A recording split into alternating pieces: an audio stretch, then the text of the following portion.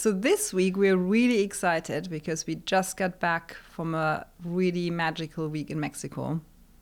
Yeah, we really did. It was a profound trip, very energized from it, excited to share what we did. We spent some quality time together. We did lots of relaxing on the beach. And it really was a magical time away. I mean, we should maybe elaborate. We didn't just go for a week pure beach vacation. We actually attended 4 days at the Wanderlust retreat in Playa del Carmen. Had a really cool eco boutique resort called Meyer, House of Aya.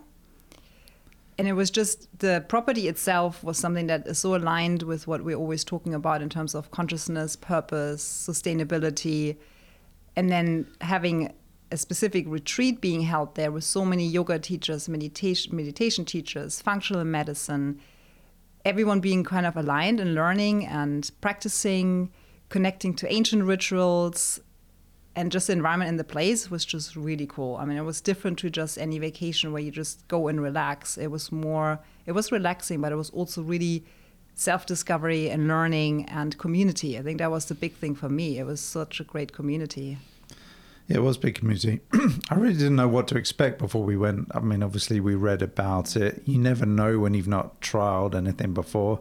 One thing actually I was a little apprehensive about was the scale of the resort. It was also all-inclusive, which for me sort of prejudicially sort of sent some alarm bells ringing of like, oh, how is this going to be able to deliver on the scale, that kind of wellness-focused modality. And they really did an incredible job, just from the way the buildings were laid out to the service, the staff, and all the offerings that they offered at the property in terms of food and beverage.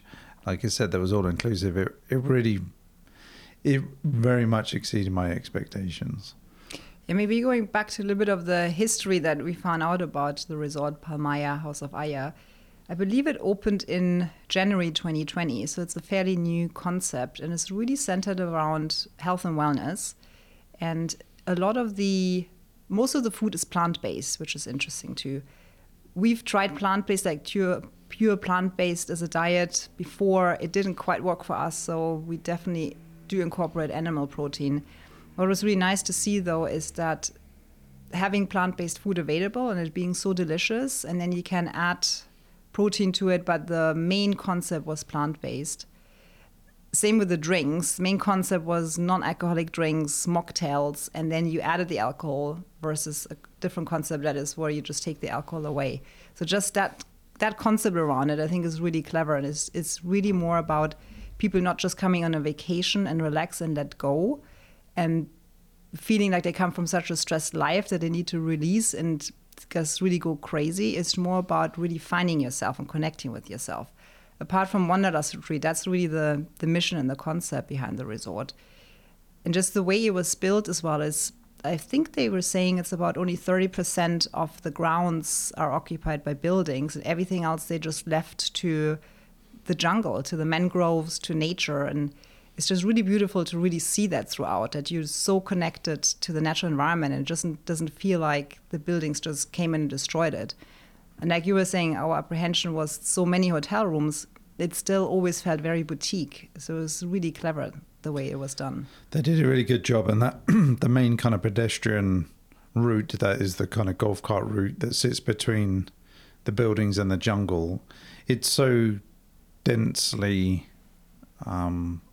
grown in with the natural environment that you don't get a sense, or you can't really see the hotel buildings themselves. And they've been quite clever. They've broken the hotel buildings into pods. They're 5 stories, so they're not small, but they've done a clever job with both the architecture and blending it into the natural environment, that you don't feel like, oh no, I'm just at a sort of a beach resort in, say, Cancun. They've done an amazing job of blending it.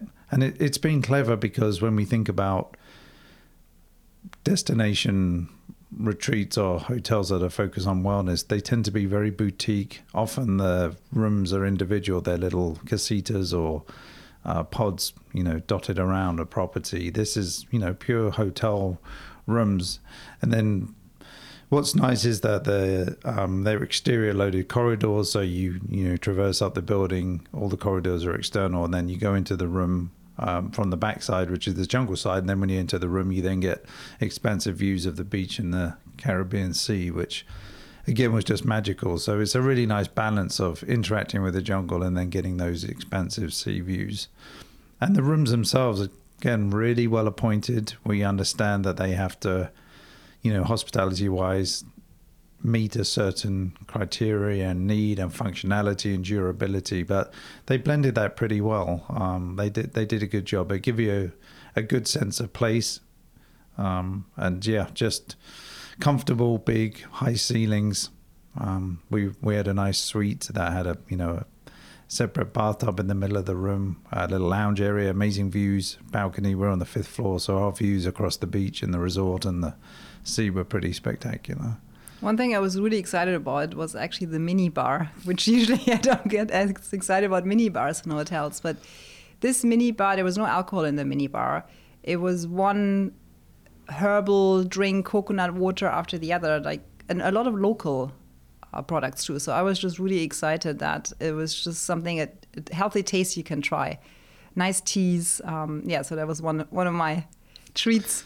It was good, and 24-hour room service, which again had a pretty good menu, all plant-based, no refined sugars, no seed oils, and what was interesting, actually, portion size. They did a good job on controlling portions. So at first glance, you would look at something and think, oh, that's a little small, but it's only small in our westernized world where we're used to seeing gigantic portions of food. Everything was so beautifully made and was rich and delicate and because of that, you could often feel comfortable having 3 courses. You didn't feel like I'm going to overeat if I have a starter, a main entree, and a dessert. So that was a really nice way to eat consciously and experience a true 3-course meal at nearly every meal. Yeah, the other thing I was reading is that Palmaya House of Aya is actually one of the first carbon neutral resorts in the world. So I think that was an interesting thing too. And they're completely plastic bottle free. So that was a nice thing to see.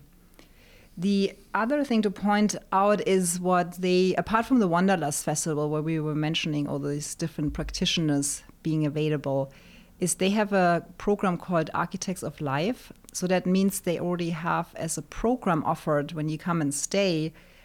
It's kind of a personal growth program, and they pull up a lot on ancient rituals. So these Architects of Life, they help you design or structure your life. And I think this is a really nice way, especially for us being in the architecture design field, to think about that we can design our life. We can create our life. We can create our destiny and design, be architects of our lives. So I thought that was a really nice way of connecting personal growth with that concept. Yes, it was a beautiful phrase, and having met a lot of those practitioners, they really are architects of life. They had a beautiful way of expressing the rituals that we went through, and deep connection to the environment, the Mayan jungle, and all of those medicines that are sort of brought through heritage to them, and then they offer them on to us through those experiences. And that was such a nice touch, and we did love that phrase, Architects of Life. And we were like, we could incorporate that somehow. We definitely like that. Yeah.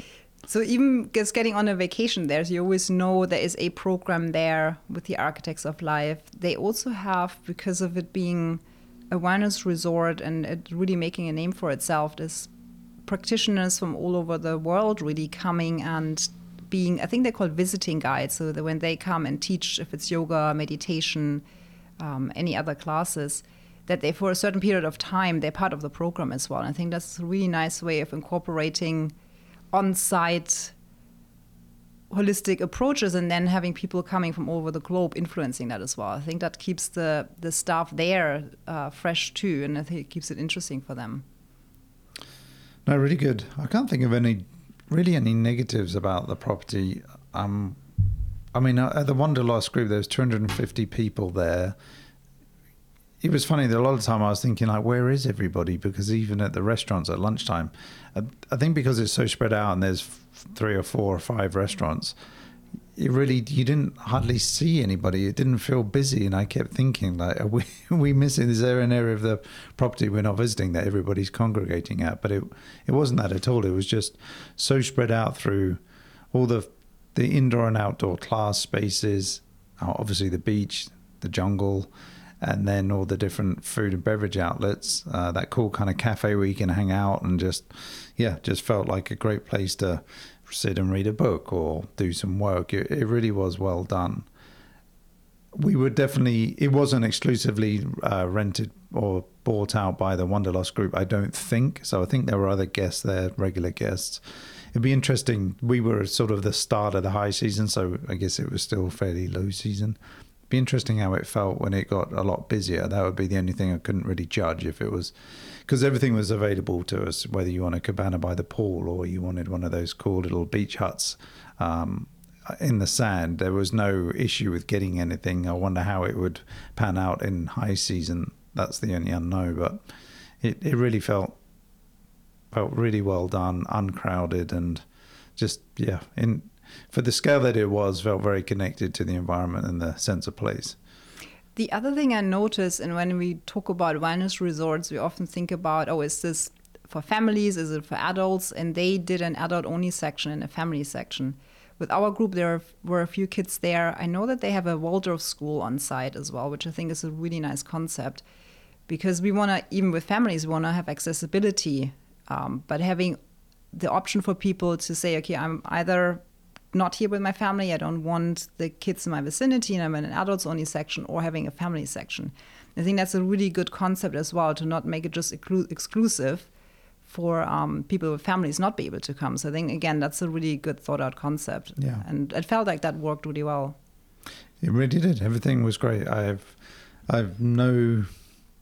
nothing negative to say. It really was a magical experience that we went into completely open to, just let's see what it's all about, and pleasantly surprised. And through the experiences that we'll touch on now, or some of the rituals we did, it added so much to the whole experience. It wasn't a week on the beach. It was really something that added and had some transformational elements to it.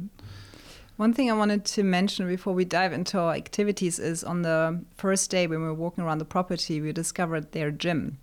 And the gym is actually a glass box in the jungle. And I mean, you couldn't think of a cooler place to work out, just with the monkeys that are on site as well, with the spider monkeys, like exercising around you, basically. Yeah. So I thought it was another really, really interesting component. It really was a cool gym. I did go out and work out in there. It's well appointed, great modern equipment, but just had that, the way it was embedded into the jungle, that just, with that, pretty much 3 sides of glass that you just looked out. It really was magical. And if you can't get inspired to work out there, then you can't get inspired to work out anywhere. Good point. Now we're spoiled. Now we're back in our garage. I know, but hey. With the vision of the jungle gym around us. Yeah. So we wanted to recap and partially to kind of share our experience, and then also for us to still process, because I feel like often we go to places we experience so much, and then especially when we go back to day-to-day, life absorbs us, and then we almost forget about what we experience. Our subconscious still has it, but we sometimes even forget about what we've done. So for us, this is a way to kind of recap and relive it a little bit, and then also kind of document and go back to and remember, because we've done so many amazing things, a lot of new things as well to us. So I think we want to maybe dive into the program that we attended. Definitely. Yeah, that integration process is really important, isn't it? Because there's a lot to learn, there's a lot of experiences, and we can just kind of go through the motions. I did this class, I did this ritual, and I'm on to the next one, without really taking the time to think what the experience was, kind of like you said, relive the experience, how it could benefit you. Sometimes things are uncomfortable. Why was it uncomfortable? I know for me, I've started taking notes or sort of journaling about things which never thought about doing before, but that's a really good way to capture something in the moment by that mind-hand writing connection, putting something down on paper. And like you said, to relive it, it's interesting to go back to your notes and go, oh yeah, that's what I was feeling, that's what I was thinking, that's what I learned. It's been really a great way to capture that and be able to revisit it and bring it back, kind of revisit it, bring it back whenever you want at any time of the day. It's been great. So diving into day one. Actually, before we dive into day one, the way the Wanderlust set it up is before you went, they gave a whole schedule for each day, Thursday, Friday, Saturday, Sunday, and they allowed you to pick 3 activities to sign up for. And then beyond that, you could turn up to other activities, but you'd have to sort of wait at the entry to the class. And if there was room, then you could kind of be on a waiting list and go in, which I think worked really well.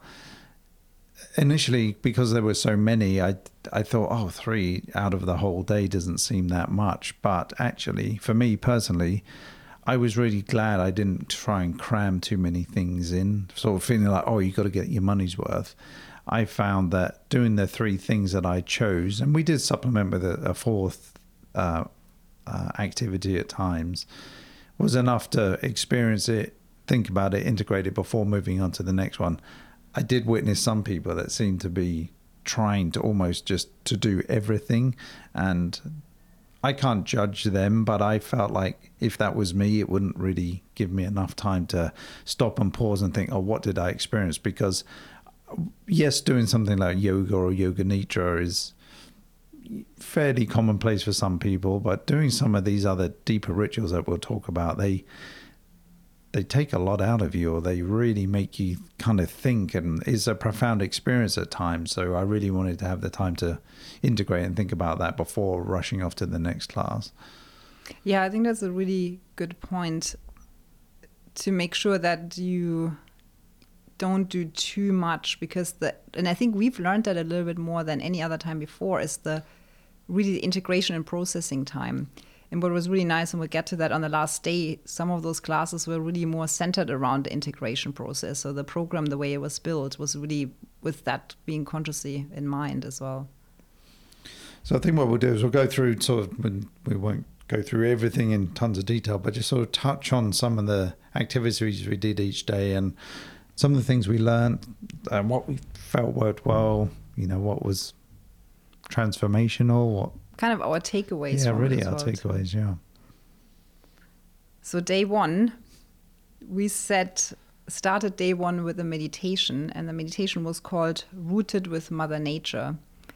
And the lady leading it, her name was Aurora Fortessa, and she is actually one of the architects of life at Palmaya, House of Aya. So she's one of the practitioners that you get to meet when you stay at the resort. And she's a holistic guide, yoga, meditation teacher, and she focuses on traditional Mayan healings. What was really a big thing for me was, we know by now, I think, if everyone listened to all the episodes, how much I love meditation. The setting was just really beautiful. It was this tensile tent really close to the ocean. You sat in the tent and you heard and saw the ocean. You saw the jungle around it. You had the jungle noises around it. So settling in, and especially on the first day of a retreat like that, doing a meditation that is around rooting yourself in nature was such a good way to start and to really arrive and consciously arrive and forget about a lot of the other things that are in your head, having just come from a very different place, having come from work the day before, kind of stresses, and just really sit, connect with your breath, and then listen to nature. And for me, that takeaway was to really understand, even coming back now, is that our breath can really take us out of the stress we're in, can take us, and for me now, because I have that association with that beautiful place, it takes me back to the connection to nature. Now, thinking about taking a meditation out in nature, and just more the meditation being that you focus on nature and hear and almost smell and feel your surrounding. That's a really, really nice way of connecting. Yeah, it was a beautiful setting. It was completely open-sided tent, so we were sat on a deck. Like Anissa said, it was sort of half in the beach jungle, half views of the ocean. And it was guided, but that was the one takeaway, that she really helped us concentrate on listening to the sounds around us. And she asked us to sort of listen out for 3 sounds. So obvious things were the sound of the ocean, and then there was things like the wind, or there were birds chirping in the trees next to us. So it really does just center you and connect you to that moment in time and stops your mind racing and going off on a tangent. And it was beautiful. We did for the majority of the time, it was a seated meditation. And at the end, she offered us the opportunity to lie down for the last sort of 10 minutes. And for me, it's that point where I always go to that yoga nidra phase where you're in between sort of sleep and consciousness. And it's a very interesting space that I find I can go to very quickly now, having meditated more or started to learn the techniques, or my body's got used to it. It's like, oh yeah, I enjoy that. Let's go there quickly, not thinking about how to get there or trying to force it too much. So yeah, it was a perfect start to the week and set the intention. Yeah, what I was thinking about with another connection with it was breath was the other thing, connecting to nature, think about nature, and just really, sometimes it's just during the day, just really connecting to your breath, and your breath can really take you out of all these stressful situations. And I think it's such an easy technique. By just stopping what you're doing and taking even just one deep breath already makes a difference. That might make a difference for you to then be ready or open to taking another deep breath. It's like these little steps, because when we're stressed in a normal environment, it's sometimes meditation or any consciousness can be so far away from anything from us. So that was just nice. It's very simple. I think it's just being taught simple techniques as well that are really practical and that you can use when you're not in a beautiful setting, because beautiful settings, excuse me, it's much easier. Yes. No, it was great. It was really great. And then the second thing we went to, this was a big one, especially for you and us, to meet Kimberly Schneider. I know you're sort of a fangirl of hers, so that was great to meet her and listen. She did a talk each day that she was calling the Four Cornerstones. And the first one was to do with food and our daily rhythms. Again, in a beautiful setting, sat in this open-sided tent on the beach. And she gave a really nice talk and conversation that, yeah, it was interesting how she was structuring it. So like I said, she's doing these Four Cornerstones and this one around food. And for us, and through you especially, we have a pretty good handle on eating and food and, how to be conscious around it. It was interesting speaking to some of the other group that are there. People really are learning for the first time a lot of thoughts around and food. But what were some of Kimberly's pointers or takeaways that she was trying to instill in us? So just going back to you saying I'm a bit of a, what did you say, girl? Fangirl. Fangirl. So I just read one of Kimberly's recent books, which is called You're More Than You Think You Are. And that book just resonated with me on so many levels. And then meeting her in person, just even sharing with her that I loved her book and asking her a couple little kind of questions that were lingering after I read it was just really cool. And then going back to the cornerstones, so her whole concept is based around four cornerstones.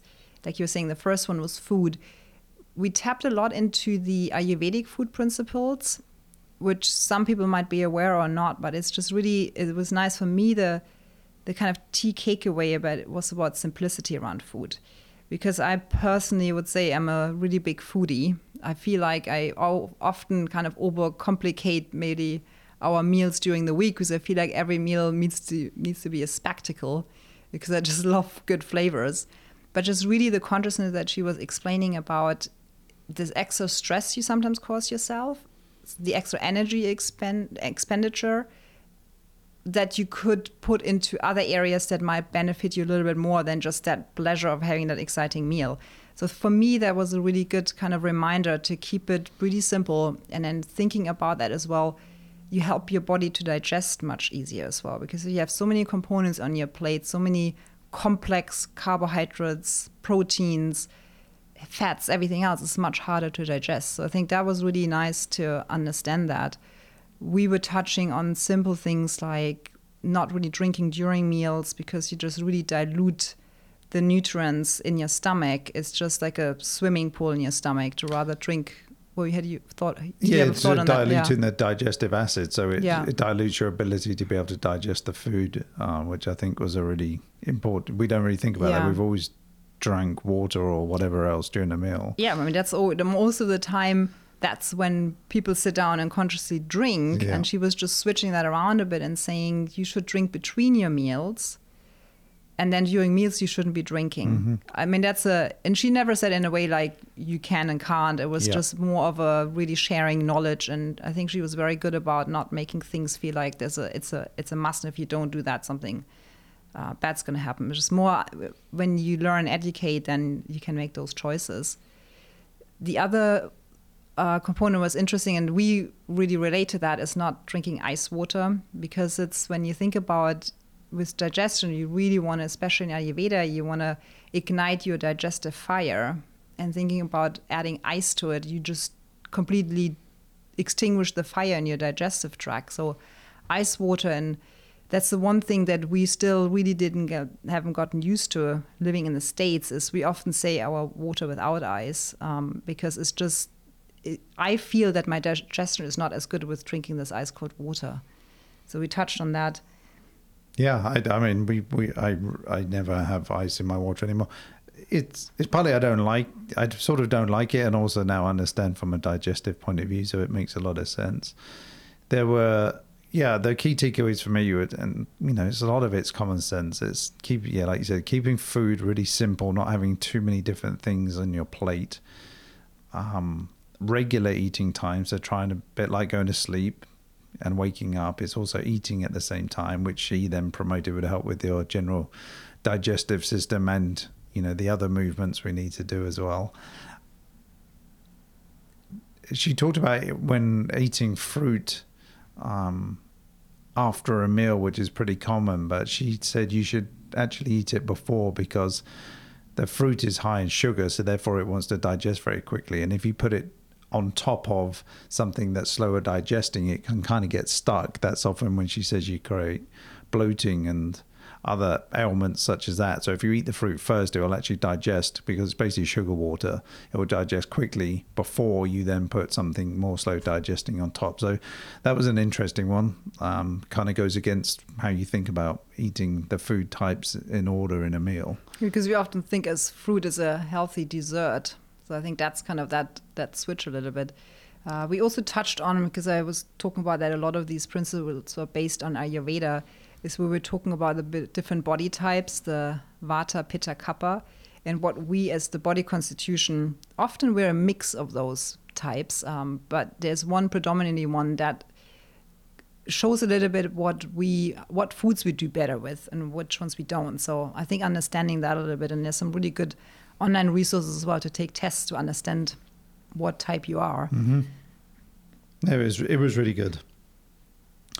And then from there we went in a completely different direction, and we went and listened to a conversation around microdosing and the protocols around mushrooms, essentially. And that was led by Santiago Tarditi.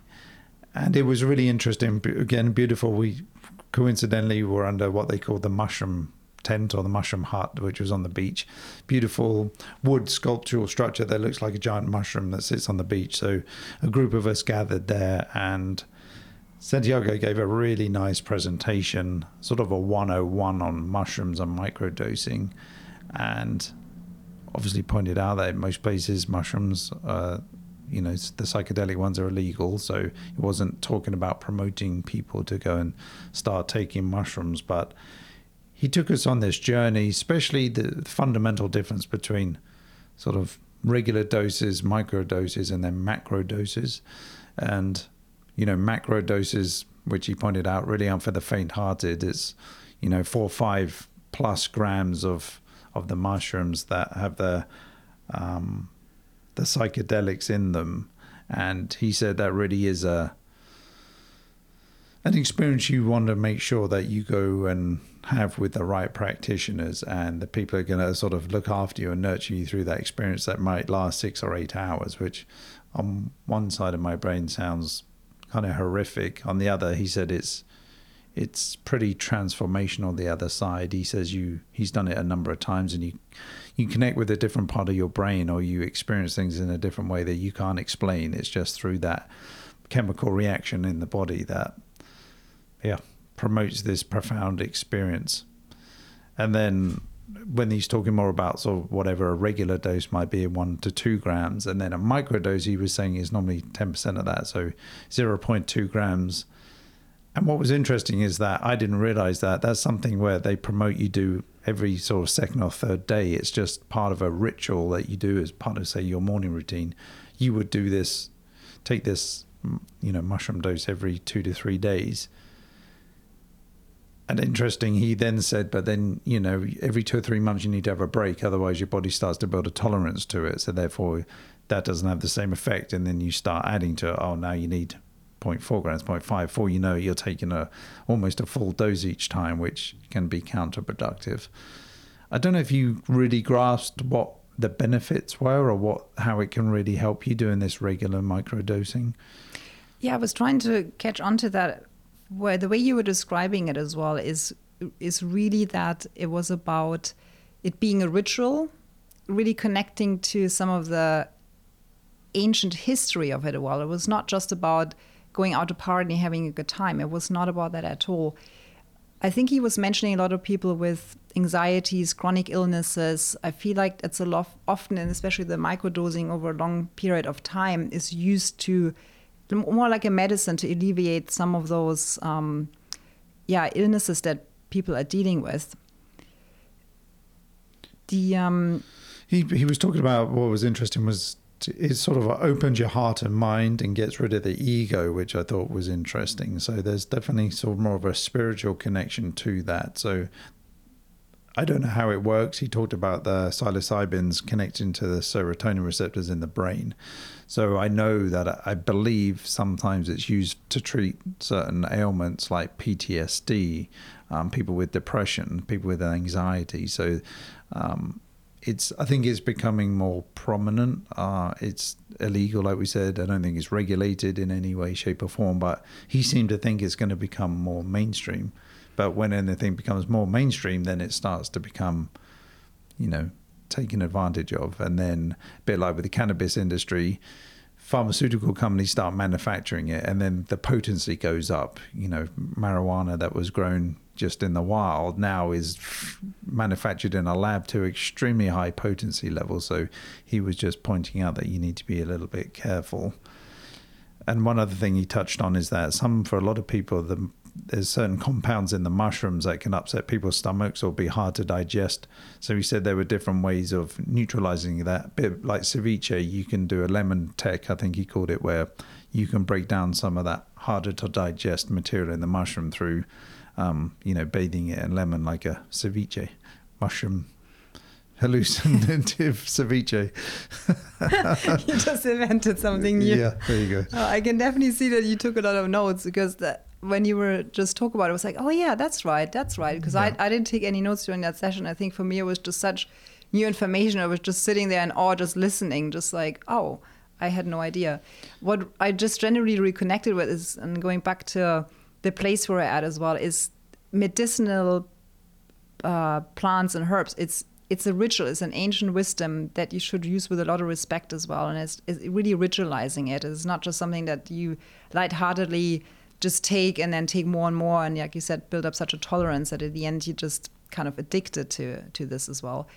And really understanding that opening the consciousness, there's a lot of information that you're potentially given that with our normal mind we can't really comprehend. And you need to, what we're talking at the beginning about, really allow that information to process that information as well. Because some people were saying, okay, we tried one thing and now we're doing the other, and you're stacking all those things, and then you just can't even process. Your normal mind just can't really comprehend some of the images that we've been told, some of the image that you're seeing, some of the things, information that's given to you.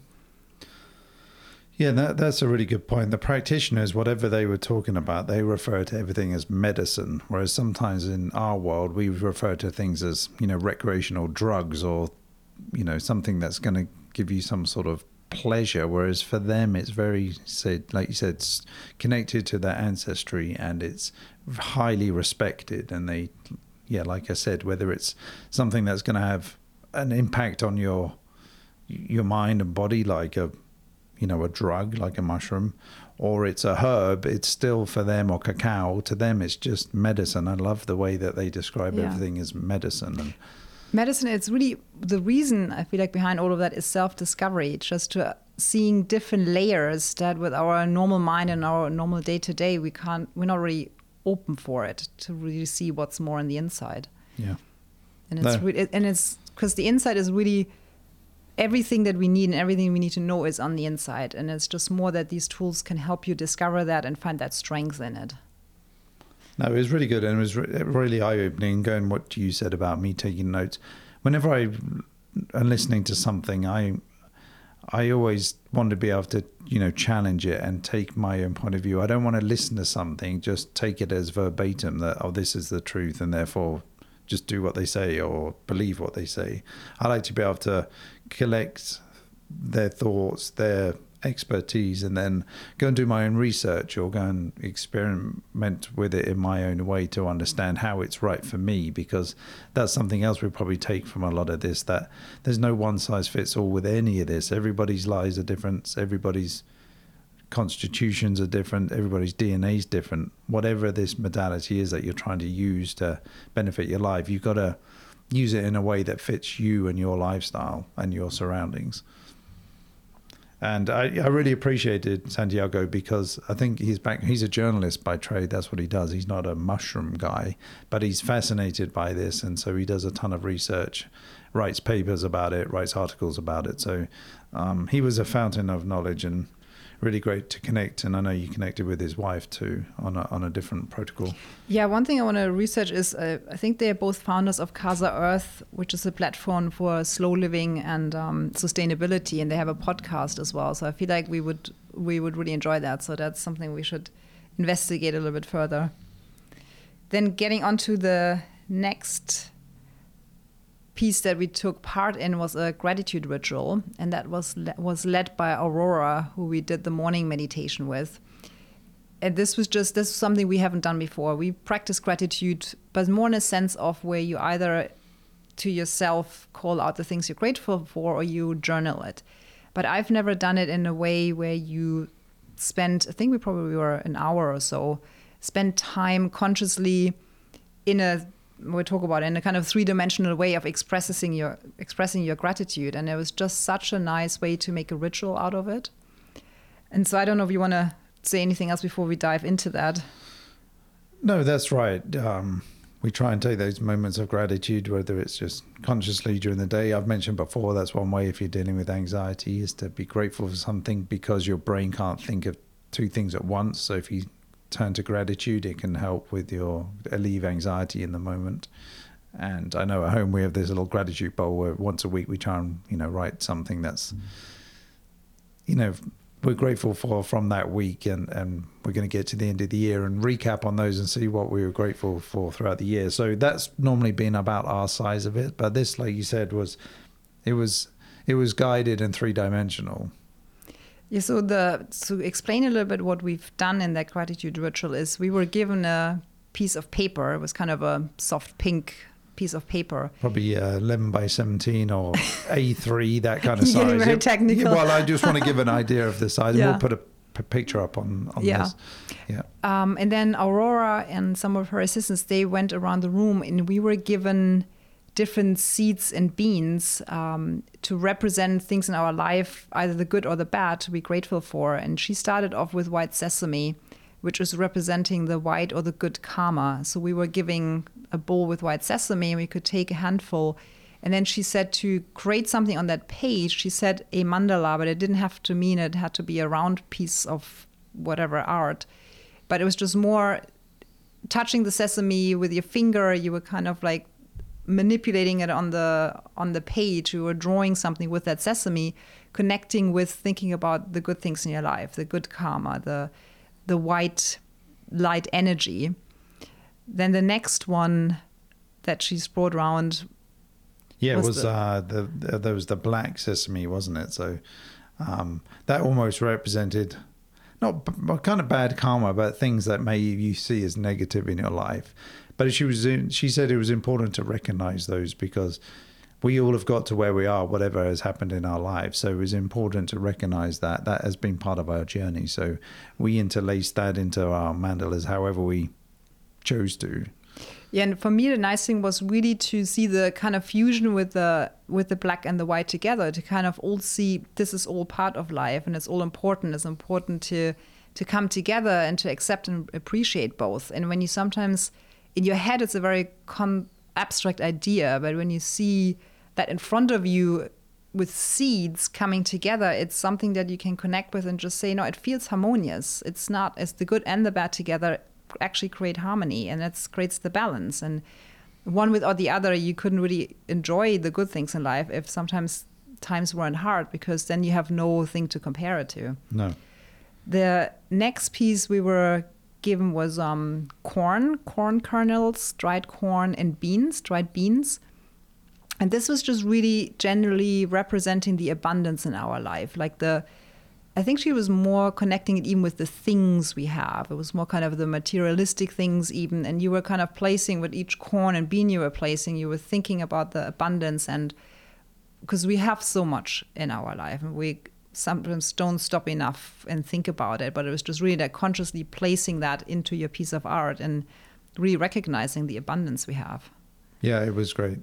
And yeah, you do start to think deeply and pause for a moment and think, oh yeah, what are all those things that I'm genuinely appreciative for, which I don't think we do, many of us, on a day-to-day level. We're always, either complaining about things that aren't going well or chasing something in the future, and just taking that moment to really connect with, placing those pieces of corn and what it's represented in our lives that we're grateful for was magical. The next bowl that went round was dried cacao beans. Cacao, we mentioned before and we'll kind of mention again, has a really big place in the Mayan tradition. So the cacao was for the helpful people in our life and the people that we love and that love us back. So we were placing the cacao beans into our piece of art, just really thinking about the people in our life. Yeah. Again, that pause, that moment is a bit like when you talk about the Chinese metaphysics or the Bazi. It's those noble men, isn't it, as they describe them in that part of the world, is the same thing. It's all those people that have helped us get to where we are, and actually when we think about people that we don't yet know that are going to help us in the future, I think that was important to... I think you're right, because it was the gratitude for the things we have, but also that is to come. I think that's the thing with gratitude, is the abundance that's to come, is to call that into, is to really connect with that. And then the last piece, and I think it was really nice. At this point, we've kind of created a artwork, and like looking left and right, everyone had something different. Yeah. Like there was different shapes, and that's the beauty, because it was really like putting you on paper in a different way than just drawing in this case. And then we were adding so we had this kind of piece of art, we were adding she called it the spice of life. So we were adding cinnamon and flowers were the last element. Do you remember the flowers being for anything different? Because I thought the cinnamon was like adding the spice and I think it was like adding the spice of life to it. It was spice, maybe beauty, through the flowers. And it was just a nice way to finish it off. And talking about the shapes, I know when we put a picture of yours, yours was like perfectly centered on your page. I started mine in one corner, and it was interesting because as I developed mine actually went off the page and onto the floor, and I kind of went outside. I colored outside the lines, as we would say as a kid, but actually it represented me in a way, because I was like, I don't want to be constrained by that page. It's like how I think of things a little bit. I want to be able to just be free and not say I have to fit within this box. So it was kind of interesting how mine developed. Well, you were abundantly thinking about expanding your That's right. radius. Yeah. And then at the end, the idea was that we then took them, folded everything into the middle into almost like a little paper tamale, and it was going to be something that would give us an offering, which was really nice. And then coincidentally, that on the property, somebody had pointed out that we walked past every day, but there was this little set of steps that went down into an underground cave, and there was a little altar there next to a mini cenote with a candle on it, and they talked about it was a place to give an offering back to the jungle or the place in a way. So we thought for us that was perfect. So we folded our little gratitude tamales up and went and placed them. Gratitude tamales. I like the words you're inventing today. And then went and put them on the altar. So that was a really nice moment to connect back to that experience, and then this place that we were experiencing it in.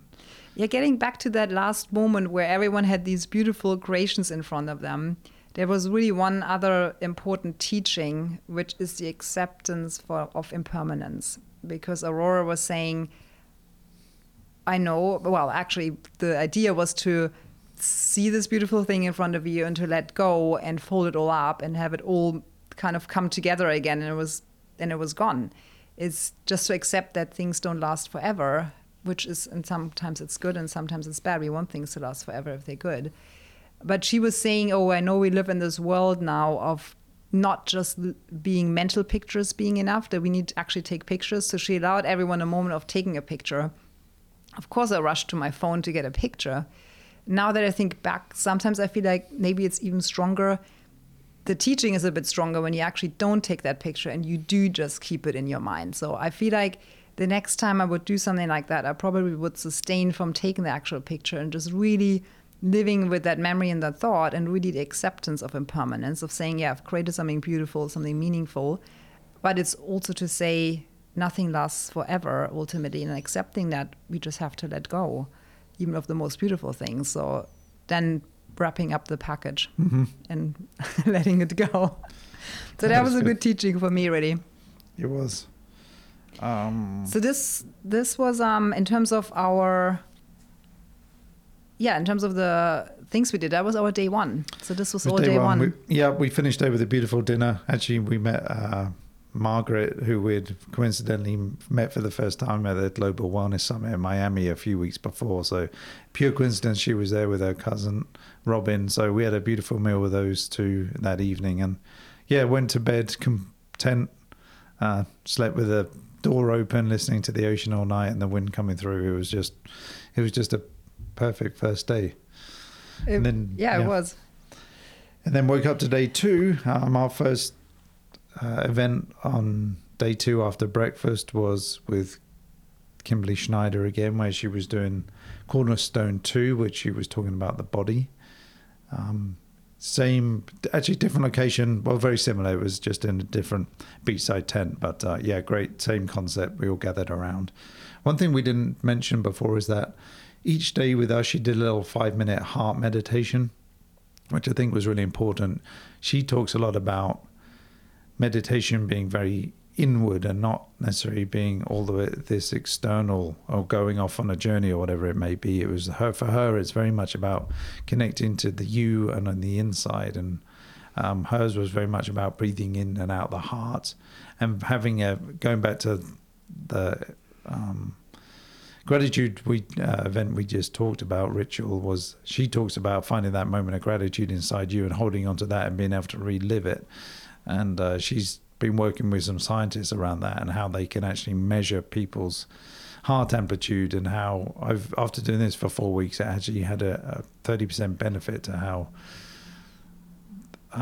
their body responded to doing this. So it was really interesting when there's science backing this up. But it was really interesting to think about breathing in and out the heart and sort of experience that internally. Yeah, I'm glad you mentioned that, because every cornerstone was centered around a meditation as well. And like you were mentioning, the second cornerstone, the body, is like to get in your body and you feel your body. That heart meditation just really made you think for a moment and like appreciate your body as well, and feeling your body, because then we can make much better choices in context of our body, like the foods we eat, that we exercise, that our sleep is right. And these are kind of all the dimensions that we touched on throughout the podcast in the kind of physical pillar.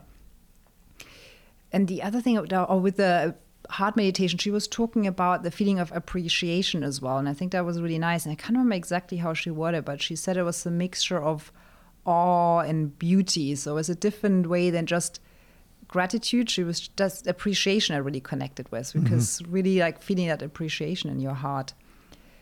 And then generally, from a kind of more technical point, we were talking about optimizing digestion, like I mentioned, importance of sleep, and being conscious about your body and being in your body. And often the first two kind of cornerstones she has, food and body, it's something that's a little bit more tangible to us. And like talking about the physical dimension as well as something we can relate a little bit more to. And sometimes we can be quite in control of our diet and exercise and body in a way. And then the other cornerstones we're going to elaborate on is something a little bit harder maybe to associate with on a day-to-day basis. But all four of them are important for a true holistic lifestyle and well-being. Yeah, from those first 2 days, the big thing that came to me was consistency and rhythm. And we think about sort of rhythms of energies of the sea or of the sun and the moon, eating at regular times, going to sleep at the same time, exercising at the same time, your digestional functions at the same time. It was just, like she said, keeping your body in balance through the external forces that we use or influence our bodies with was really important to her, and it makes a lot of sense. And she did talk about, exercising in the morning, you really warm up your body, getting hot and heated, not so much at the end of the day when you're trying to pacify, you're trying to wind down for the evening working out. So it just made a lot of sense, and I appreciated that. And I think it's something we do reasonably well. Typically when people or us as well go off track is at the weekend. It's like you tend to stay up later and get up later, or you stay up later and get up at the same time, and therefore you've cut 2 or 3 hours out of your sleep. So it's maintaining it even at the weekends and doing it most of the time. We talk about the 80-20 rule in sort of health and wellness, and doing things 80% of the time is going to get you in a pretty good spot.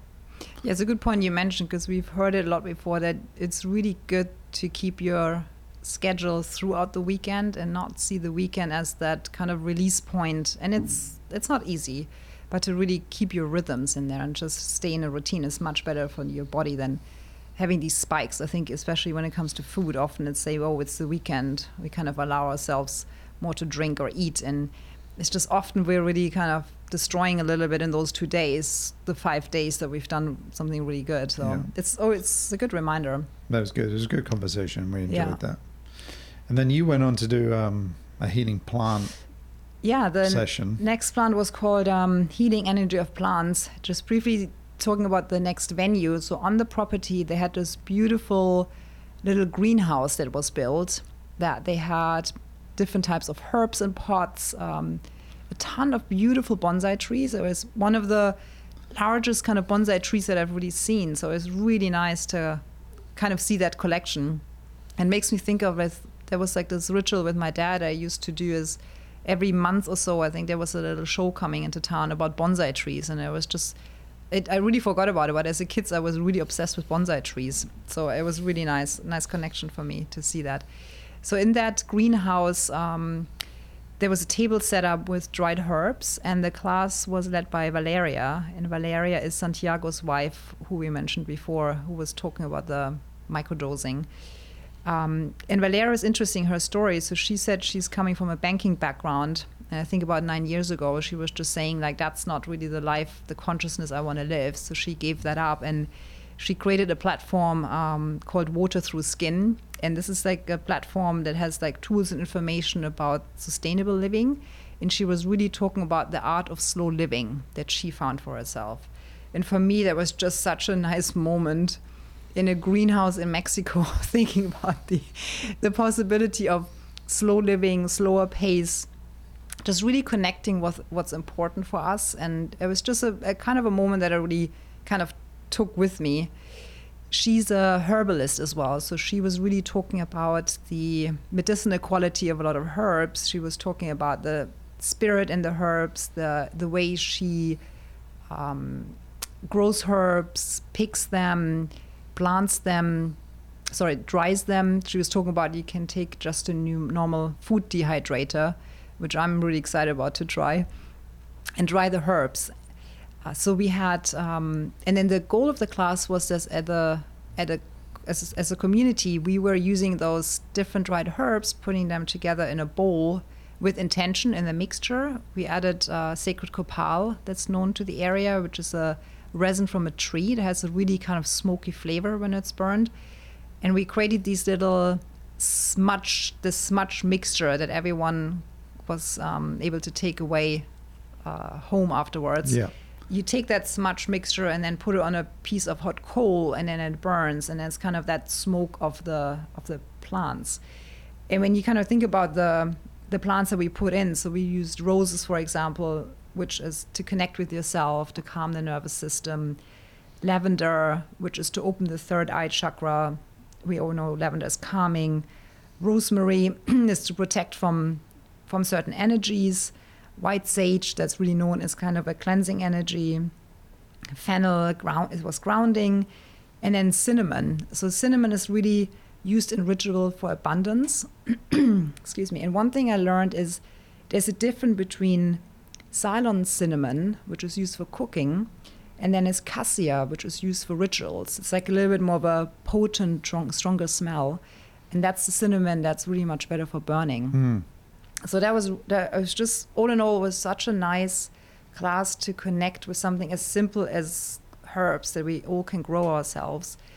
We actually did almost a little meditation to connect with the plants and feel the energy before we went on to using the dry plants and creating that mixture.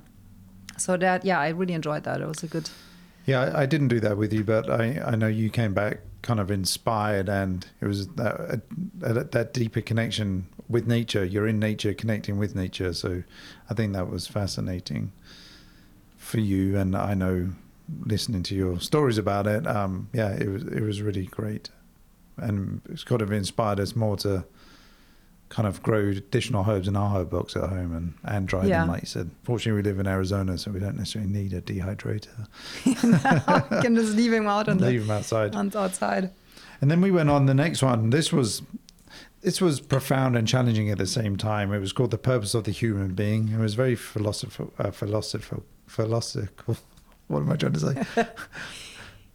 Philosophical. Okay. Baldur Nazarene led it, and he just sort of started off this talk by sort of, what are we? What are human beings? What's our purpose? Why are we here?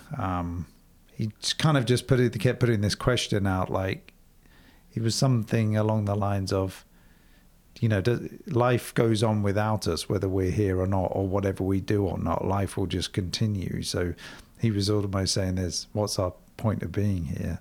And it just, for me, it created so many more questions and answers. And when you stop and think about these things in this kind of profound way, it kind of, on one side, can freak you out, but other times it just makes you stop and think. And I think what I got to by the end of it was just like, well, whether we need to be here or not, whether life will continue without us or not, is just, we do have a choice about how we exist in this world and how we are around each other and communicate with each other and support and help each other and can make an impact while we're here on other people's lives. So I thought that was great. And then what he actually did, he put everybody in a circle, didn't he? And made us close our eyes and just kind of wander our finger back and forward. And then he said, stop. And then whoever you ended up pointing at, you had to, I think he made us kind of read them, and he asked us to explain what we see in that person. That person was just sitting there in silence looking at us. So the big takeaway for me was that everybody in the room embraced it and just went with it, and there was no apprehension. And we were discussing afterwards whether a lot of what we were saying, was it what we were really seeing in them, or was it a reflection of something inside of us? So it was a really interesting exercise that we all went to. And like I said, it was profound, created a lot of questions, but also created a lot of connections. We connected with a lot of people in that room that maintained both during the rest of our stay and now beyond. So it was a really good way of bringing people together. Yeah, I thought it was really fascinating. Connecting to what you were saying before, it's, again, that understanding of that ripple effect that ultimately, if we believe it or not, if we think about it or not, is we are all connected, like worldwide, globally, with the universe. We're all connected. So whatever we're doing, it has such a ripple effect. And we spoke about that before as well. So our thoughts, our actions, it matters. It matters to more than just us. It matters to more than just the person in front of us. It's got a much bigger impact. So just remembering that, I think, on a day-to-day basis is a good thing. No, it really is. And then we finished the day. We went and did a underwater floating meditation, which again, before we went, I didn't quite know what that meant. Did it mean we're like scuba diving? I didn't know. But in essence, what it was that we all went into these pools and they had speakers under the water that were connected to a piano and a microphone.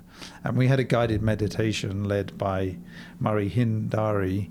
And we laid on our backs with just basic those float noodles that you get in your swimming pool, one under the knees and one under the armpits. And we just laid back with our head submerged, obviously nose and mouth out of the water, lying on our backs with our ears underwater. And it was a guided meditation of music and voice, which was interesting. It was live piano. Yeah, it was live piano. Which was really cool. And it was just really amplified. The way the water carried the sounds and the music and the voice through the water was just a completely different experience. And what was interesting is that there were two pools. He said one's warmer and colder than the other. So he said some people might get cold because we're going to be lying there for 45 minutes or an hour.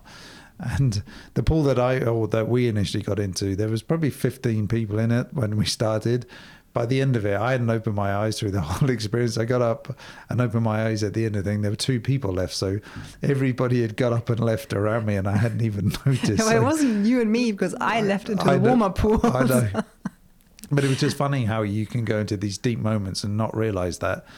At one point I was surrounded by 15 people like a sardine in a sardine can, to then being left with just two of us. So it was clearly I connected it with on a deep level.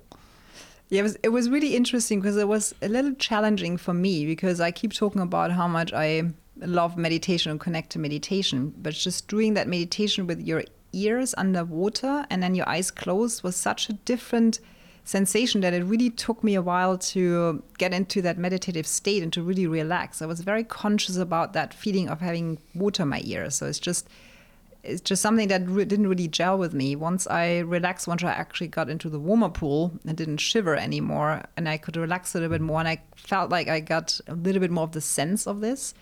But it took me a little while to really take the benefits. But once I relaxed, it was just this really beautiful way of being weightless and floating in the water, and then knowing that hearing the live piano was a really cool experience. No, it really was. Yeah.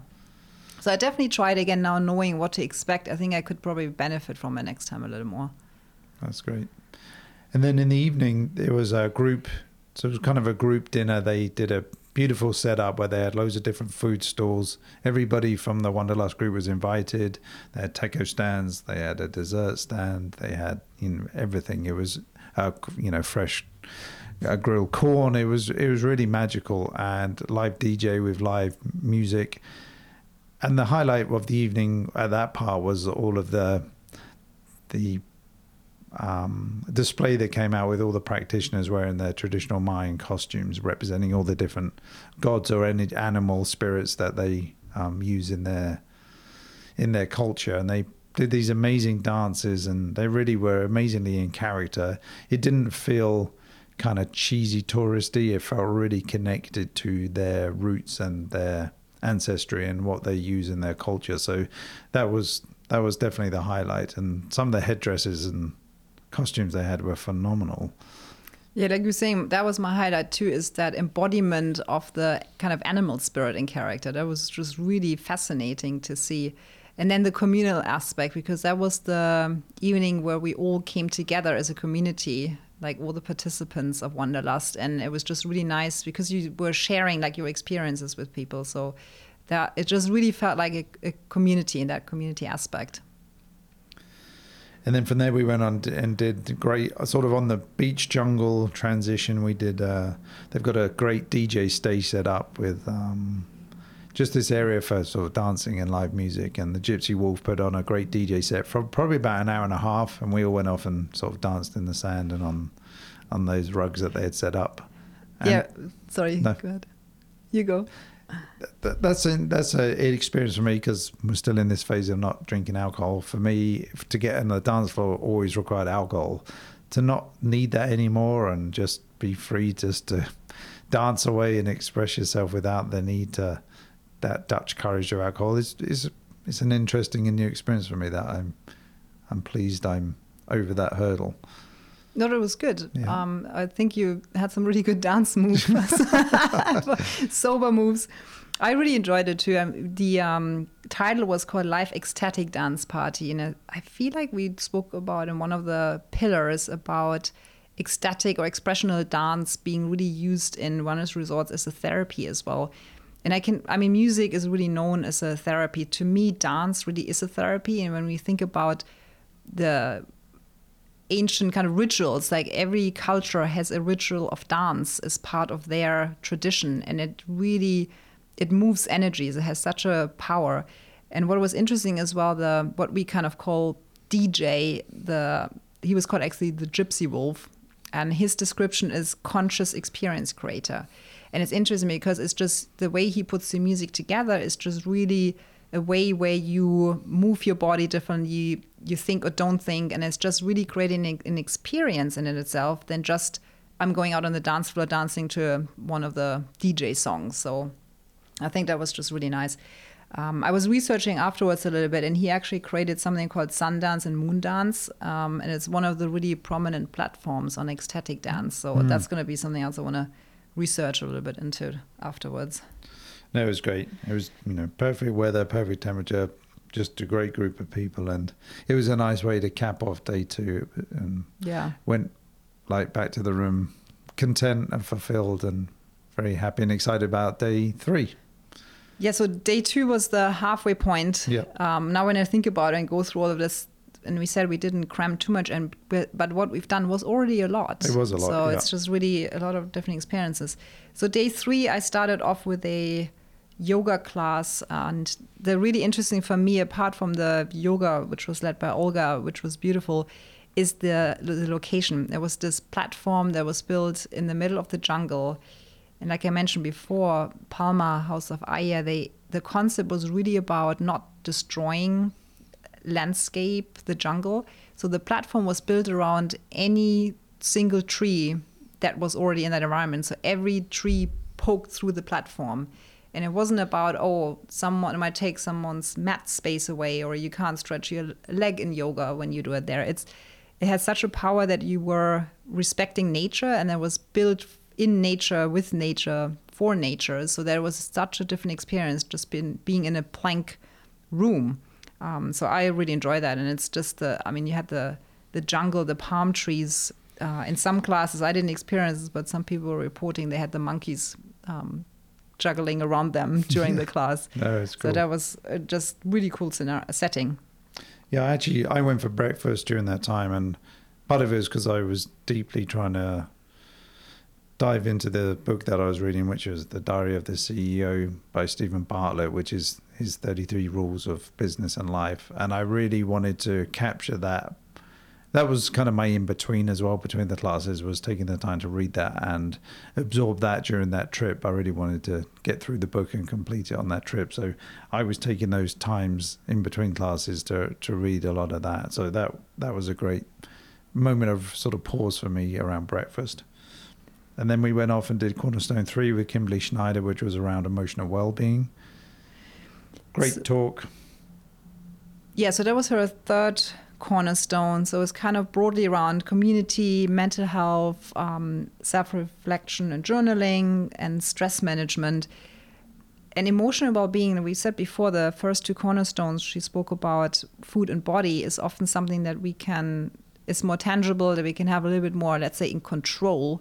But our emotional well-being sometimes can be all over the place. And if that's the case, it doesn't matter how good you eat and if you exercise, because that can throw off everything. What was interesting, what she was saying, and I heard it before, but it was nice to hear, is she explained emotions are energy in motion. And that's just a nice way to connect with it, because sometimes when you have a certain emotion rising up and you think about it, wow, that is actually just energy in motion. It's nothing worse than that. It's just something that I can flow through me. And I don't want to say control. Control is not quite the right way when it comes to emotions, but it's just knowing that is something that doesn't just have to completely take over. It's just an energy that's moving. The other thing she was talking about is the negative effect of anger. And she was saying she did like research on that, and she said 5 minutes of anger can shift our hormones afterwards for 6 hours.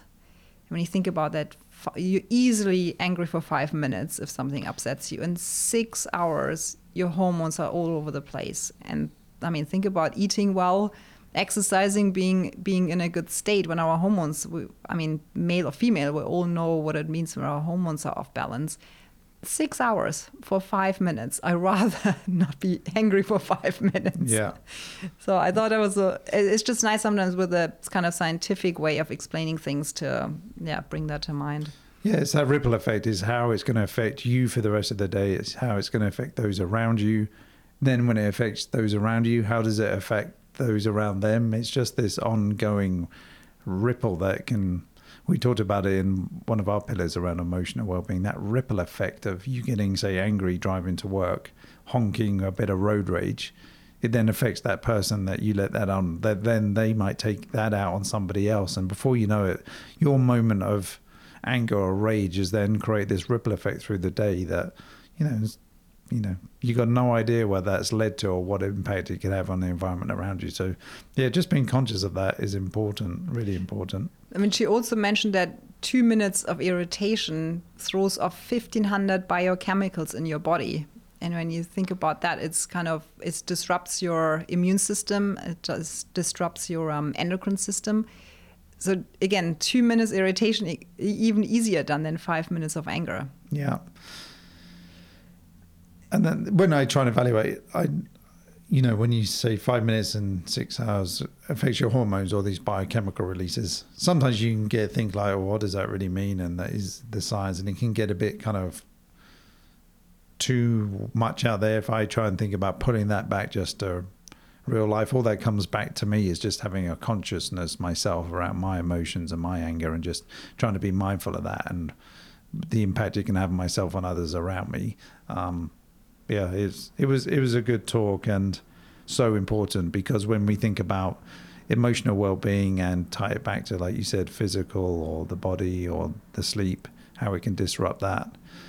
And then we may see somebody who's in perfect physical shape and we think they've got everything together, but actually their obsession with being in perfect physical shape might actually be an emotional unbalance. It's actually an obsession for them, and it's not very well maintained in balance in their life. So it's so important to deal with your emotional well-being to get everything else in check too. And one good question, I think, in the audience that came up too, because we often talk about what do we do when these emotions arise, and we all know that we don't want to just push them away or push them down, because ultimately they come up eventually.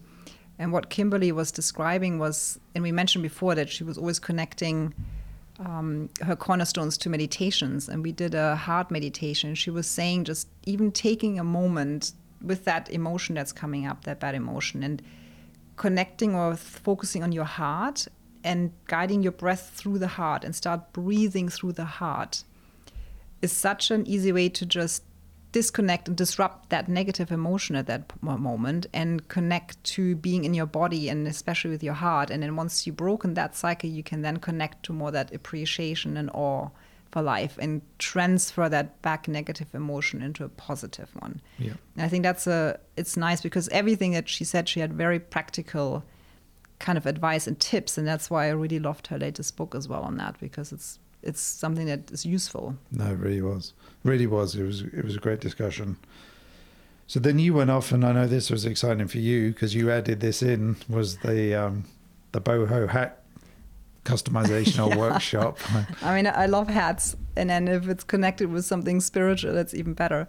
So this is a class I wasn't really aware of, so I kind of slid myself in there, and it was led by Analia. She's originally a yoga teacher, quartz healer, Reiki master, but also a hat maker. So she really found a way to connect her kind of spiritual gifts and lessons through hats. She makes beautiful hats that have spirituality and intention in them that she sells. In this case, we did a class where she brought some of her hats in, and we were then decorating the hats. So the way we did that is we did a beginning and a meditation to really kind of center ourselves and call in something that we felt like we wanted to put into the hat. So when we're wearing it, we're connecting with it. If it was a spirit animal, a certain crystal, a quartz.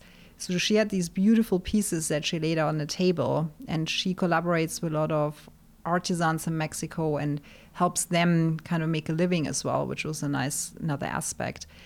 And it wasn't about getting everything that's on the table possibly on your hat. It wasn't about consumption. It wasn't about wanting everything. It was more about connecting with what is the message, what is it, what I need that I add to the hat as a memory. And it was more of a symbol than a material kind of purchase in a way, which I think was really interesting. And after we did the meditation, we then reached for, I think mine had a snake and a mother of pearl on it and a beautiful feather.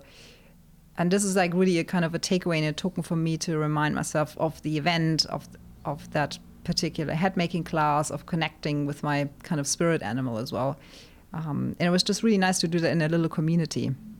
Yeah. There was a great combination of something I love, fashion and hats, and then just the more conscious thought around it. Yeah, it was right up the street. And you created a beautiful hat and made a great connection with the practitioner. So it was marvelous.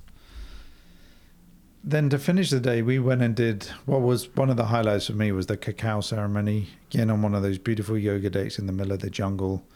Great community of people. It was led by Veronica Ocampo, who was one of the architects of life there.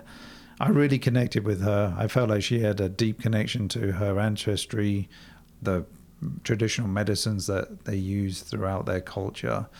There were 2 musicians with her that were singing, playing drums and the guitar. And she just led this beautiful ceremony around cacao. We've done cacao ceremonies before. This environment elevated that to a whole new level. She was talking a lot about, releasing things to the fire. So the fire played a big role in it. Everybody was able to take a cacao seed or pod and throw it into the fire and release something that we wanted to. And then she asked us to set an intention for the cacao when she gave us the cacao and blow it into it. So we blew our intention into it and then drank it, which I thought was really interesting. So she talked about strength, power, and humility, which I think is a really nice balance in life. That really resonated with me because it's really important to, have an impact in the world, be a pillar of strength, move forward, have power, make a difference, but just do all of that with a sense of humility. So I deeply resonated with that, and I found the whole experience profound, similar to what I'd experienced doing the cacao ceremony before. It definitely followed some of the same rituals that we'd done, and they often take you on a journey back to your childhood.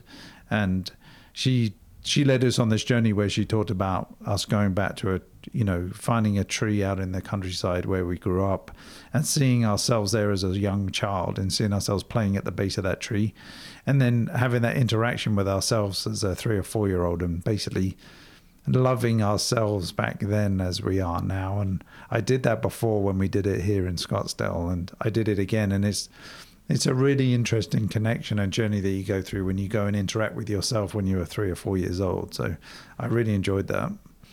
Yeah, and one of the benefits with cacao is as well that we know it as being a heart opener. And I think that's one of the key reasons as well why it's a little bit easier to kind of have that journey going back into your childhood and kind of like opening up to that experience. What was interesting too is that some of the participants, our eyes were closed at that point, but you could hear when it came to that childhood memory and to giving love to that child, there's a few of the participants actually started kind of crying. So you could see there's a lot of people struggling with childhood trauma and kind of missing that love in your childhood as well. So it's a really nice way through a ceremony like that and using something as simple as cacao, helping with that energy and that bringing that love and that heart energy into you. Yeah. No, it was magical, and the way it was done and set up and led and deep connection done very well. I really enjoyed that. That was one of the highlights for me. Yeah. I mean, the setting was incredible. And I'm just thinking about it, the I think the reason why these ancient rituals become so much more sought after now is that there's so much like healing and just really healing needed in the world, and reconfiguring and readjusting, grounding, rebalancing. And it's just really going back to the roots of understanding that these rituals were all there as a healing tool. It's just we kind of like lost connection to that, but now we're connecting with that to really heal from almost the damage we've kind of done to ourselves in the world. No, it was great. Then we finished the day. We had another beautiful dinner at one of the restaurants. And then there was another evening of dancing. So there was a whole DJ set again, which was great at the previous location where we just went wild. There was fluorescent face painting that a lot of the people had put on that showed up in the black lights. And then it transitioned to late at night, 10 o'clock, I think, was really out on the beach where they had created this little setup. And it was a silent disco, so everybody got headphones just so we didn't disturb the sleeping guests. And what was really interesting is they had 3 DJs all playing different kinds of musics, and you could flip on your headphones between the 3 different DJs. And depending what DJ you were listening to, your headphones lit up in a different color, so you could look around at the DJ color, but also what other guests and people there were listening to. And it was really interesting to see some people just kind of floating around listening to one type of music, and then other people sort of dancing more energetically listening to another. And that was a great experience too, right on the beach, ocean crashing in, and it was just unique and really enjoyable. Yeah, I mean, that was a new experience for me with the silent disco, is that we almost had this little community without communicating, but just the light color, what music you were listening to, and the way you moved your body to that music was kind of really connecting you, other than just being in your own side or under headphones. Yeah, I really enjoyed it. And then day four, Sunday for us, that was the final day. And it was really kind of a half day. It wasn't as packed. And we actually didn't initially have that much in our schedule for that day. But we managed to, I think, benefit from other people who have left early, that a lot of spaces opened up. So we started day 4 with a nervous system reset sound bath with Natalie Valley. And it was a beautiful sound bath experience. She led it very well. It was interesting. She came around with a tuning fork, didn't she? And she put that on each of our heads and on our chests. And that was something new that we hadn't experienced before. We'd done a lot of sound baths. So that added a new dimension to it for us. Yeah, what's nice, the title of this sound healing was called Nervous System Reset Sound Bath. And Natalie, she's based in Los Angeles. We spoke to her afterwards as well. A really beautiful soul as well. She was saying about that she created that class for integration. It was just really about being able to integrate and process all the experiences that we had. So that was just a really nice way on the last day to make sure that you kind of process everything we experienced. It was interesting talking to her afterwards, because we've done quite a few of these. I don't know, maybe I'm just saying 10, probably 10 sound bars, something like that for me personally. And generally they're incredible experiences. On a couple of occasions I felt pretty awful afterwards, so I asked her about that, and she did say it really depends sometimes on the decibel volume that the practitioner using.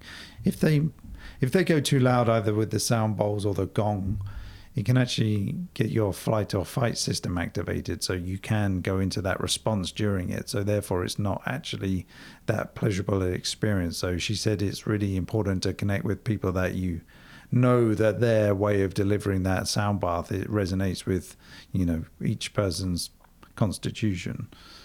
We went to Cornerstone 4, which was the final one with Kimberly. So that was the last one. That was all around spiritual growth. Yeah, so spiritual growth, like you mentioned, the 4th cornerstone, because it was food, body, emotional well-being, and spiritual growth. And spiritual growth for her was just, we were talking about stillness, aligning with nature, connecting with ourselves, and finding our purpose. And on that note, I kind of want to touch on, I mentioned her book, You're More Than You Think You Are, that I recently read. How would you summarize that book? That book, it's I would say it's a lot about, I think Yogananda is the Indian teacher that she learned a lot of the wisdom from and that she was researching and reading. It's I would say like a spiritual, practical self-help book.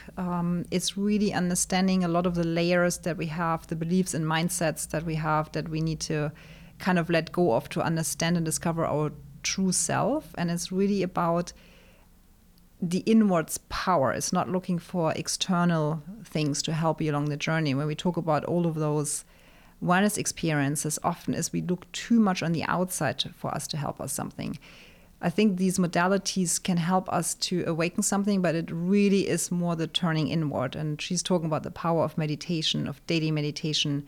And she's talking about that ultimately in life, our purpose is really to be here to serve others. But it's finding your unique way and your unique purpose in doing that. And she's got a nice little kind of a couple of questions to journal on in her book, is to really understand what makes you unique, what's your unique way of doing it, what's your uniqueness you bring to that serving purpose. And I think that's just such a nice way, because when you connect with that, then no one else can do what you're doing, and you really bring it from your own essence. And that's when it really has power to help other people. So that for me, just connecting to your own true purpose and understanding your inner strength, that to me is really powerful. And like I was saying earlier with her talks and even in the book, it's very hands-on, it's very practical, and it makes so much sense that you kind of just want to implement it. I think that's the key, isn't it? Is making, we can read things and we can digest things, but it's really how is it relative to, you know, a group of people in their daily lives that, you know, we're not sitting in a beautiful resort in the middle of Mexico. We're dealing with the stresses of strains of, you know, traffic in LA, or picking the kids up from school, or somebody's sick. You know, it's really about how you integrate that in just normal, everyday, day-to-day life. And that's great to hear.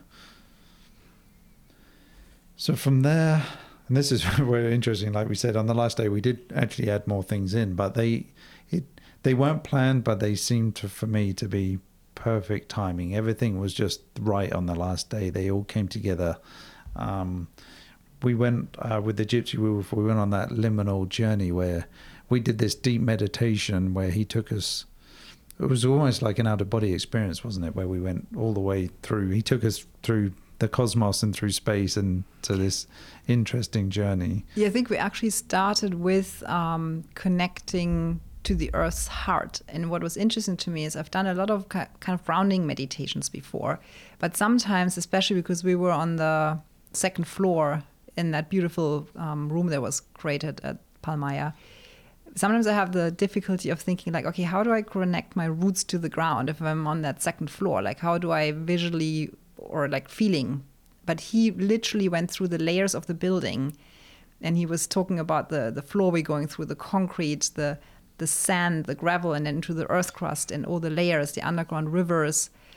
And then that really helped me. And I don't know if it's because it was so descriptive that it helped me more with that, but it's really then connecting and landing at the heart of the earth. And it's such an abstract concept really, but you somehow feel something that you feel like you're at the heart of the earth and connecting with that energy. And then he equally took us all the way up, and he kind of zoomed out us floating into the sky, the universe. And then it was almost beyond the universe where we ended up at this, what he called like a wide window that we opened, and you ended up in this white space. There was this clean, clear white space.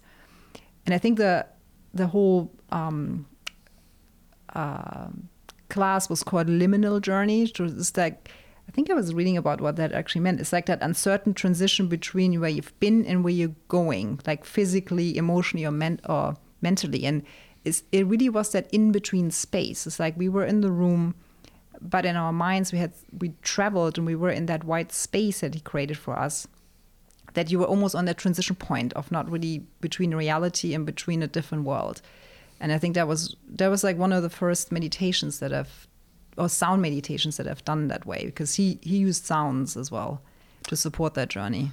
Yeah, it was really, it was kind of profound, wasn't it? It really was an interesting journey. And sometimes I think you can think about being sucked into the universe or out into the ether as being kind of unnerving, but it was actually enlightening, this kind of journey. We were flying around the universe and these planets, and it kind of sounds wacky on one level, but he somehow really managed to take us there through his words and the music, and it became very vivid. And then coming back down to earth, literally. It was really interesting experience, and one that I took a lot from. Yeah, I really enjoyed it. Yeah, the nice way how he was closing out the ceremony too is because it was his voice, his music, and he said to finish this as a community, he wanted our voice to be in it. So he kind of went around the room and everyone was saying one word that was just coming to you at that point. A lot of people had gratitude, and mine was connection. Mm-hmm. And it was just really, for me, I felt a lot of connection. Yeah, I think mine was energized. I felt it just really energized me. Yeah, it was great. And then last but not least, I squeezed in would be the wrong word, but we were actually going to leave before, but then we saw that there was an opportunity to take this last class, which was this transmutational ritual. And it was led by Veronica Ocampo, who had done the cacao ceremony with us the night before. That really made us say, no, let's stay around, because I really felt connected to her and what she delivered. And she did this beautiful ceremony for us, was the cleansing ritual with herbs. So it was kind of a nice way to end the week there. And remind me again, we used basil and rue, yeah, which I'd never heard of before. But she had this, and for her again, herbs is medicine. That's how they see everything. So we did this ritual with the herbs where we all took a large bunch of these herbs, and she asked us to put something in the herbs that we wanted to get rid of. So that was the whole idea, that we would expel this negative energy or limiting belief or whatever it may be and put it into the herbs, and then we all threw them on the ground. And she then did this ceremony with us where we kind of expelled that from all of us. And I think what was really nice, apart from the connection with her and how beautifully she did everything, we happened to end up with a small intimate group of people, which were mainly the people that we had connected with during the 4 days. So it was just kind of serendipitous how it all came together on the last day. I'm trying to remember us, because I think before we released the herbs, we tapped the herbs all over our body too. I think it was sort of releasing any sort of physical it was like a cleansing ailments. ritual, wasn't it? We went washed our body in these herbs basically, and then put one thing into them and then tossed them on the floor, and then she took them and did her magic. Yeah. I remember when she first gave us the herbs, I think she asked us to put them on our heart and connect with them. And what was really crazy for me is that, and I couldn't in the beginning decipher between my heartbeat or if I was feeling the heartbeat of the herbs, but I literally felt like there was a pulsation energy coming from the herbs. And I'm just going to take it that it was the heartbeat of the herbs, because I just rather connect with that idea. But it was really, just again, understanding the power of plant medicine as well, and the appreciation for plants. And there is another energy in there that is there to heal us too. Yeah, and a bit like the cacao ceremony, she took us on a journey where we would walk out in nature, wherever that may be, somewhere in our childhood, somewhere now, and then connect to a large tree. And there was a lot about our ancestors being there around the tree, but then also a spirit animal that we were connecting with. So that was really interesting to find that spirit animal. And then at the end of the class for us to go, she wanted everyone to go around and, talk about our experiences and what spirit animal we connected with and kind of share that experience. So that was cool as well. It was the perfect little bow on the end of the week. Yeah, it really was, because that was our last session. Yeah, and at Wanderlust. When we think about our podcast, how we're trying to connect, the built environment to support people on their wellness journeys, this was the perfect environment for that. Obviously, it helps. It's a beautiful setting. It's fairly exclusive. It's on the Caribbean Sea in Mexico. You got amazing views. You're connected to the jungle. You're in a beautiful property. Amazing service. Great practitioners. Healthy foods. All inclusive.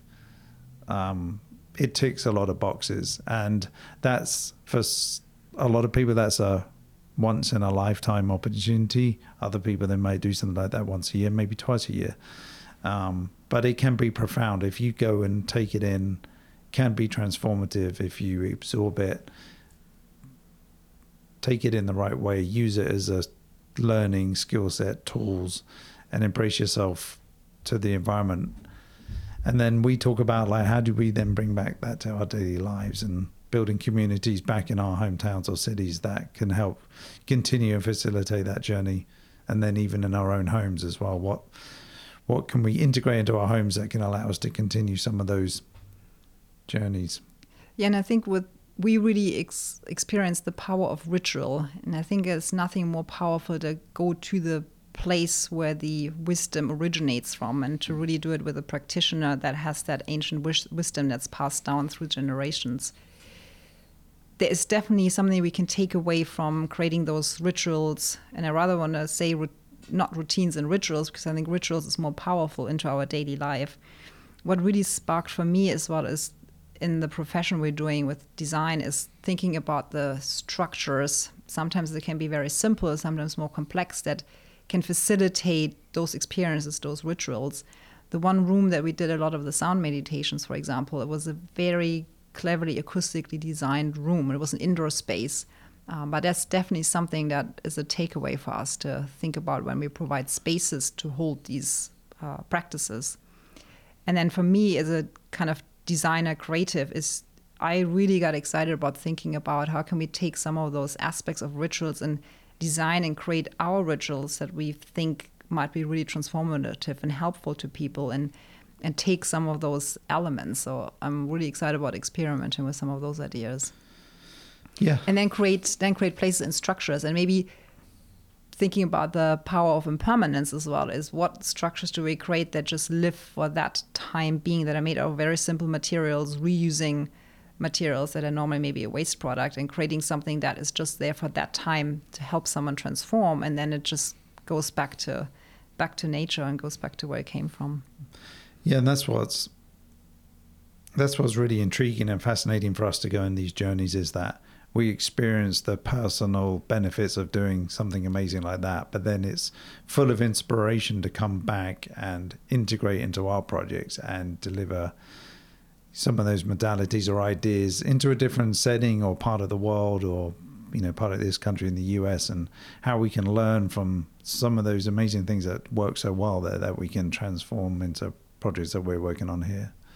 And then one other really big takeaway for me was, and I feel like there was the message throughout from the practitioners, is that any class we've done, any modality, any practice, it's all in the essence really about awakening your inner strength, like really connecting with yourself. All the journeys we've done is really connecting with us, with our bodies, with our heart, with kind of our spirit. Because ultimately, for transformation, it's all inside of us. None of the external world can help us truly transform. And all those modalities are more finding ourselves and connecting with us and really finding that inner power. And I think that's really powerful. And I think it's really important as well, because the more and more these rituals and wellness experience become popular, the more people are maybe drawn to experiencing all those things. But if you do that without that consciousness and without really finding your own inner energy, it can become another stress thing of something you feel you do, and you do so much that you just don't really think about it, and you don't do it with finding that inner strength in you, because ultimately we don't need anything on the outside, like nothing. It's in any situation, we have it on the inside, and it's learning how to tap into that. Yeah, I think that's a perfect summary, and really the best way to finish this episode is to let people chew on that and just really remember that, there are no magic pills out there. It's everything we need is within us. One more thing to mention, I'm extremely grateful that I got to experience all of this with you. Oh, yeah, me too. Yeah, it was it was really magical. So thank you. Thank you. See you next week. See you next week.